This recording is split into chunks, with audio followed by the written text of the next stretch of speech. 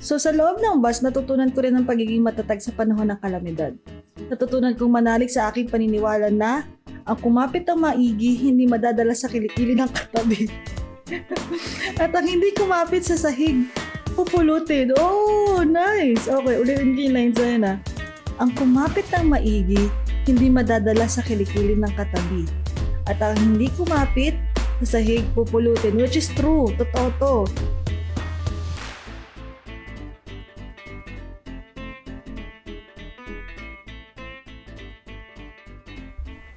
Hey yo! Welcome to Riel's Brain Fart 4th episode. And for this episode, it is 80% Tagalog. So just letting you know. And this is not a very deep episode. We won't talk about life, love life, career, struggles, or kung ano man. But I just want to read this piece of blog. Yes, blog. I wrote down 2011. So how old I was during 2011? I think oh, okay. I think this time I am 18 years old. I was 18 years old because 20 or to 17 years old. Because 2010 I went to college. So I wrote it January 31. It's a Monday, 2011. And it is a Tagalog blog. So I used to have I have a blog spot way back in university. So yeah, I'll just read it loud. Obviously, I have to read it loud. And maybe we can laugh about it or share to you my real experiences while I was at that moment. So now I'll switch to Tagalog and tara, simulan na natin to.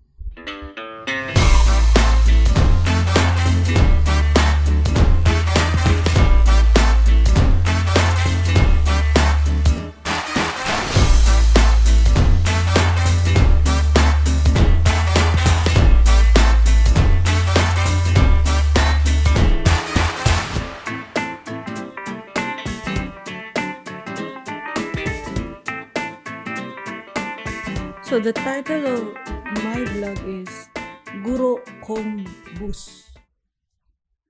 January 31, 2011.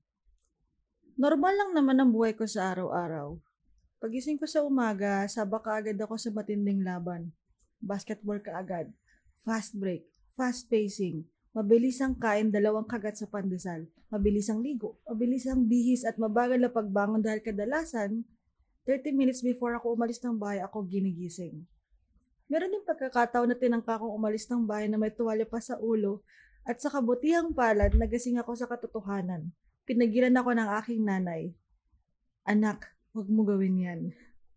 Minsan, naiisip ko kung ginawa ba ang oras para habulin o sadyang nagpauto lang tayo na habulin siya. Nice piece of line na. Oo nga naman. Ginawa ba ang oras para habulin o sadyang nagpapauto lang ba tayo? Okay, next lines. Kung gaano naman kabilis ang pangyayari, ganon naman kabagal ang pagdating ng mga pampasaherong bus at FX sa harapan ng aming subdivision. So I live in Fairview sa Pinas, somewhere along Fairview. And usually nga, kapag umaga, naghihintay ako ng bus or FX pag-bus, anything na papuntang UST, sinasakyan ko. Okay. Hindi ko alam kung bakit nag-aaksaya ako ng 30 minutes sa pag-aantay ng FX. Na after 30 minutes pa darating. Parang tama lang naman. Kung 30 minutes ka nag-aantay, ibig sabihin 30 minutes nga rin yung darating. Okay. Kaya dahil doon, natutunan ko ang motto na grab the opportunity. Basta may makita akong bus sa umaga, susunggaban ko na kaagad kaysa malita ko ng to the max. Okay, kaya ako sinasabi na grab the opportunity kasi mas prefer ko ang FX. Kasi nga naman, mas mabilis, konting tao lang ang sasakay.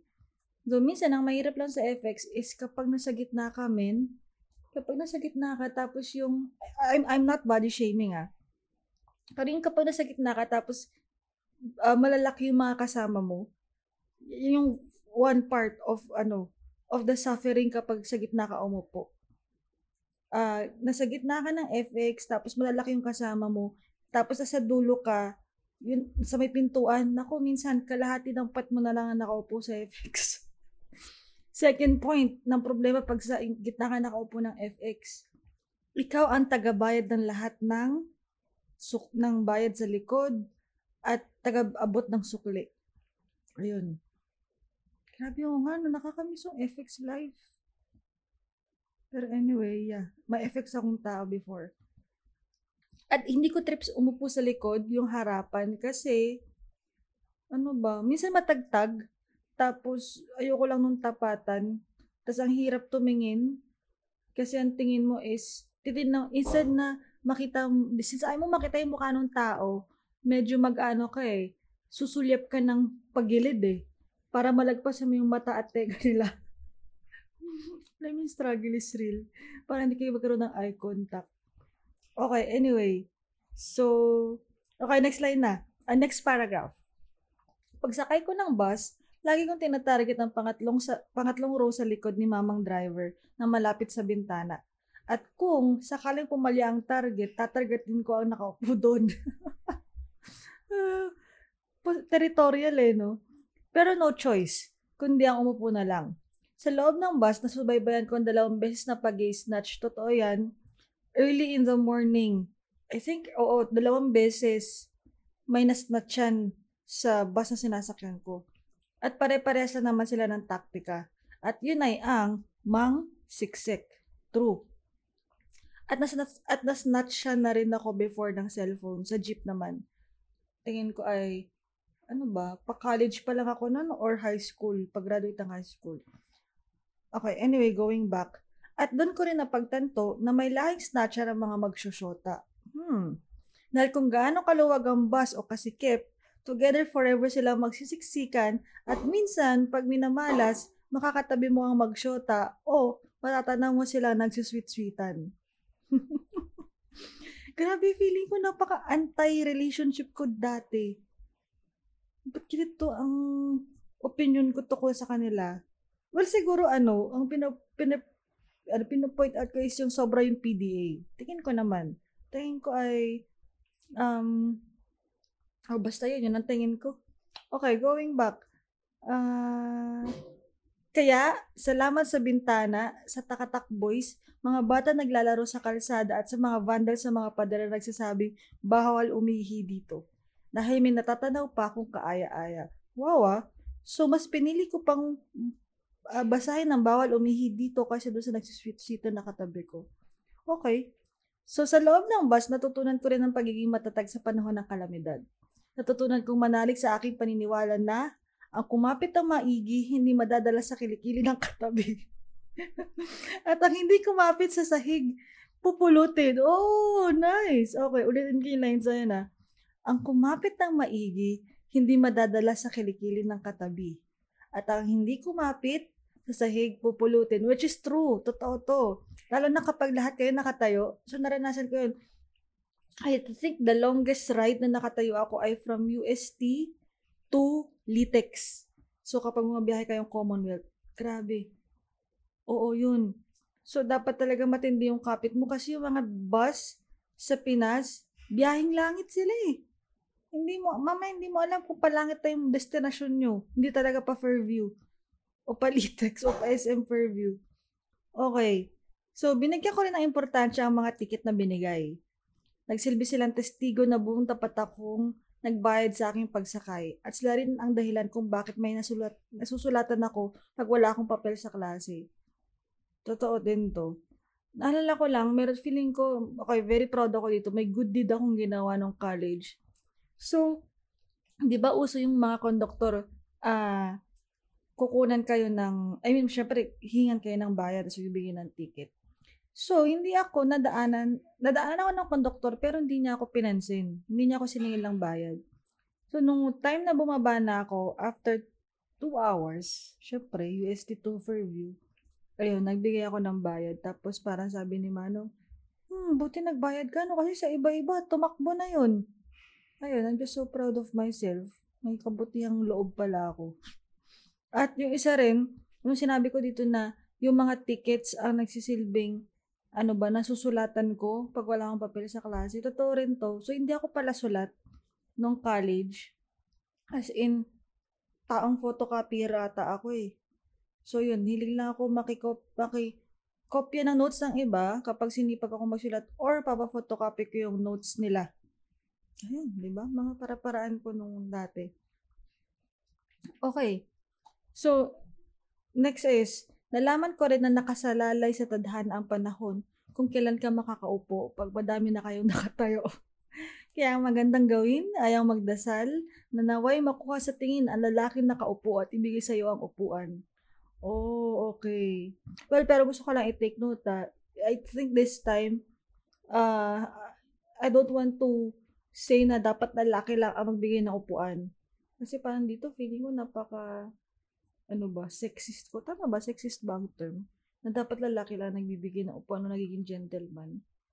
Na dapat hindi naman din. I mean, yung mga kababaihan, pwede rin naman sila maging gentlewoman, magbigay ng seats, regardless kung baby, buntis, lolo, lola, uncle, auntie, o lalaki man, ang bibigyan ng upuan. Lalo na kung lalaking gwapo, di ba upuin niya, malay niya, may chance kayo. Right, pero yun lang gusto kong i-point out. I mean, right now, hindi na ako into, I mean, dapat lalaki lang ang gentleman. Women can be too. Alam mo yun? Okay. Pero totoo nga. So, nung naranasan ko yung UST to Litex na biyahe, wala. Kahit anong gawin mong titig sa sino mang nakaupo, hindi ka talaga papaupuin. Pero, I mean, may reason naman din. Ang hirap ng buhay sa Pinas. Ang hirap ng biyahe. I mean, sino nga na bang magkakaroon ng handang magsakripisyo na tumayo from UST to Litex at ikaw ang paupuin? Di ba wala naman din? Okay. So, dito na tayo sa second to the last paragraph. So, pagdating ko sa eskwelahan, di ko maiwasan ang aking bisyo. Ang magtaho. Oh, nakakamiss yung taho. Kaya si Manong at ang mahaba niyang kuko ang nagsisilbing pambungad sa pagpasok ko. Yes, so every morning, nare 7 a.m. na class ako, lagi akong bibili ng taho na halagang 10 pesos. At naalala ko, grabe. So, ang pamasahe sa bus noon from from Fairview to UST I think 30 or 35 pesos. So, one time, nagbayad ako ng 100. Sabi ko, kuya, UST, estudyante. So, in short, tapos hindi pa rin niya ako nababalikan, so bigyan ng sukli. Nakatulog ako along Espanya. Pagdating ko ng UST, diretso baba. Tapos, may, doon ko lang naalala, sayang yung 70 pesos na sukli ko. Hindi tuloy ako nakabili ng ng taho. Ayun lang, shinare ko lang. At yun nga, si Manong na taga-UST na nagtitinda ng taho, laging mahaba yung kuko niya sa liliit niya. Hindi ko lang saan niya ginagamit yung mahabang kuko na yon. Pero for sure, maraming nakukuha yun. Okay, sa pagpasok ko sa klase na sunod-sunod din ang hikab na nagagawa ko. Hanggang dumating na ang break time para punan naman ng tiyan na walang laman kundi ang 2 kagat na pandesal at taho. At pagkatapos nun ay maghihintay na lang ako sa mabagal na pagpatak ng uwian para masakyan ulit ng pinakamamahal kong bus na siya naging saksi sa lahat ng eksena ng buhay ng mga tao. Sa mga ilang konduktor na nakadaupang palad ko, merong isa na nakakaloko. Sabi ng konduktor, sige, sa Espanya madami nang bababa, makakaupo ka. Dumaan ang Espanya, Quezon Ave, Circle, at wala pa rin ang bumababa hanggang dumating ng Philco ako saan at tamasa ko ang ginhawa. Naisip ko, niloloko ba ako nitong si Manong? Inuubos lang pasensya ko. May mga konduktor din na malakas ang fighting pilit. Talagang siksik, liglig at umaapaw ang ambisyon sa buhay. Kung saan kahit sobrang sikip na dahil sa dami na nang nakatayo, ay makapal pa rin ang mukha para magpasakay. Kaya humahantok sa konduktor versus pasahero. O kaya habang minabasa ko yung konduktor versus pasahero, naisip ko tuloy yung, alam yun, yung Street Fighter. Konduktor versus pasahero. Fight? Wala lang. Yun lang yung imagination ko. Anyway, corny pala. Okay, next. Kaya hindi na ako nagugulat kung nagmumukha ng zombie ang mga nakatayong pasahero dahil sa nakasimakot nilang mga kilay, magkasalubong na mukha, at sa pamatay nilang linya na gusto mo kainin ko utak mo. Tawa ko sa nakasimangat nilang mga kilay at magkasalubong na mukha. Habang itong si konduktor ay kebs lang. Dahil sa pagiging sardinas ng mga nakatayo, isang obstacle course ang paglabas sa bus. Ay, totoo yun. Lalo na pag galing ka sa pinakadulo, tapos ikaw dulong nakatayo. Oo, maze siya eh. Parang, excuse me po, dadaan ka sa kilikili ni Manong. Tapos, iilagin mo yung mukha ni ate. Tapos, iiwasan mo yung nagkakataktak na pawis at malagkit na braso ni kuya. Alam mo yun? Isang obstacle course ang paglabas sa bus. Madaming pagsubok ang pagdadaanan at minsan pag minamalas, malaking harang ang kailangan mong suungin para lang makalabas at makahinga. Pero pinakamatindi kung ikaw ang dadaan ng malaking pagsubok, kailangan mo ng 1, 2, 3 breathing exercises na siyang maiimbento mo sa loob ng bus. Magandang breathing technique yun. Okay, last paragraph. Sa araw-araw kong pagsakay sa bus, umulan man o umaraw, madami ako natututunan. Napanood ng pelikula, pinagtawanan, madami rin kami napag-usapan at nasaksihan. Pero alam ko, mas marami pa rin ang sa kanya. Nakakatuwa ang bawat joyride ko sa bus. Mula sa sirang aircon nito, nakadalasan nakatutok sa akin, sa TV kung saan radyo ang nagdadub, sa mga vandal na ginawa ng mga sumasakay doon, katulad ng Text Me at 0922, Berting was here, I love you Gertrude, mga murahan, quotable quotes at pabonus na mga tiket na nakaibit sa upuan, kay Manong driver na minsan papuntang langit ang biyahe, kay Kuya Konduktor na bumubongga sa balance and coordination, at hanggang sa mga pasahero na siya nagbibigay kulay sa bawat biyahe. Yan ang guro kong boss. Ang bus na siyang tahimik na saksi sa aking kabadripan, kasiyahan, kalungkutan at kalokohan. Ano? Maki-joyride ka ba?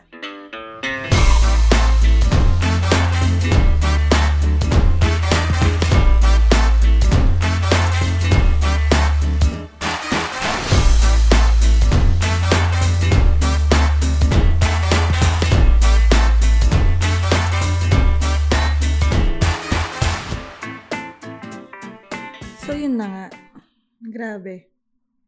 I never thought na may ganito pala akong experiences sa loob ng bus. So tamang-tama talaga yung title niya na Guro Kong Bus. Kasi daming ganap, ang daming happenings. At sobrang na-amaze lang ako na 2011, alam mo yun, ito yung mga sinusulat ko na parang ang freeing, ang chill lang. Tapos ngayon, 2021, anong sinusulat ko? Magkano ang kuryente, magkano ang tubig, magkano ang bayad sa ganito, sa ganyan. Ay, adulting at its finest tayo ngayon.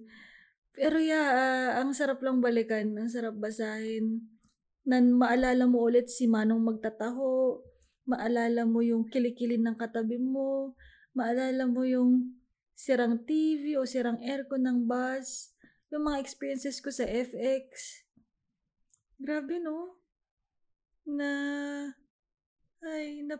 tsaka, ako ito rin, naalala ko lang, grabe rin ang pagiging Amazona ng mga estudyante, lalo na sa pagsakay ng mga bus o FX. Iba talaga. Naalala ko nung nakikipaghabulan ako para lang makasakay ako sa harapan ng FX kasi nga struggle sila kapag nasa gitna ka, ang payat-payat ko. So alam mo yun, dahil payat ka, they're taking advantage of you na, sige, siksikin lang natin yan kasi payat naman yan, kami kailangan namin ng space.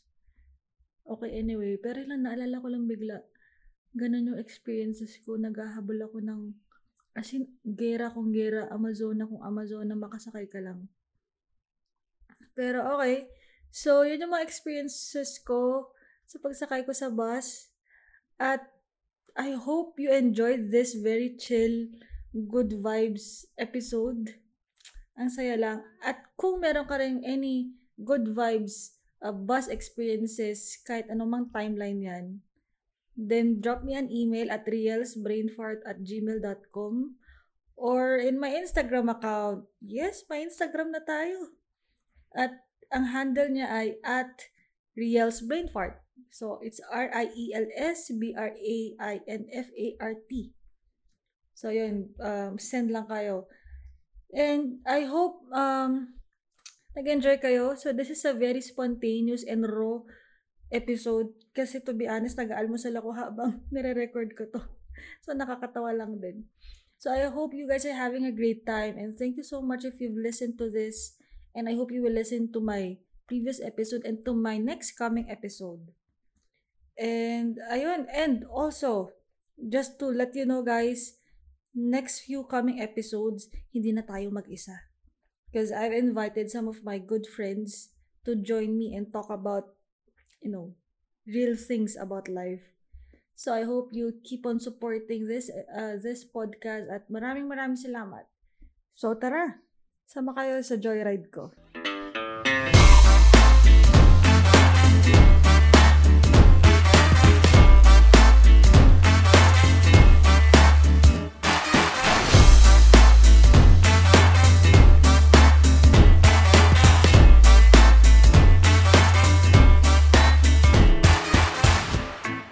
So guys, before I end, because I really enjoyed recording this episode, so I'll share some voice recordings in short bloopers while I'm doing this thing in an early morning of Thursday. So yeah, I hope you'll all enjoy it. Thanks.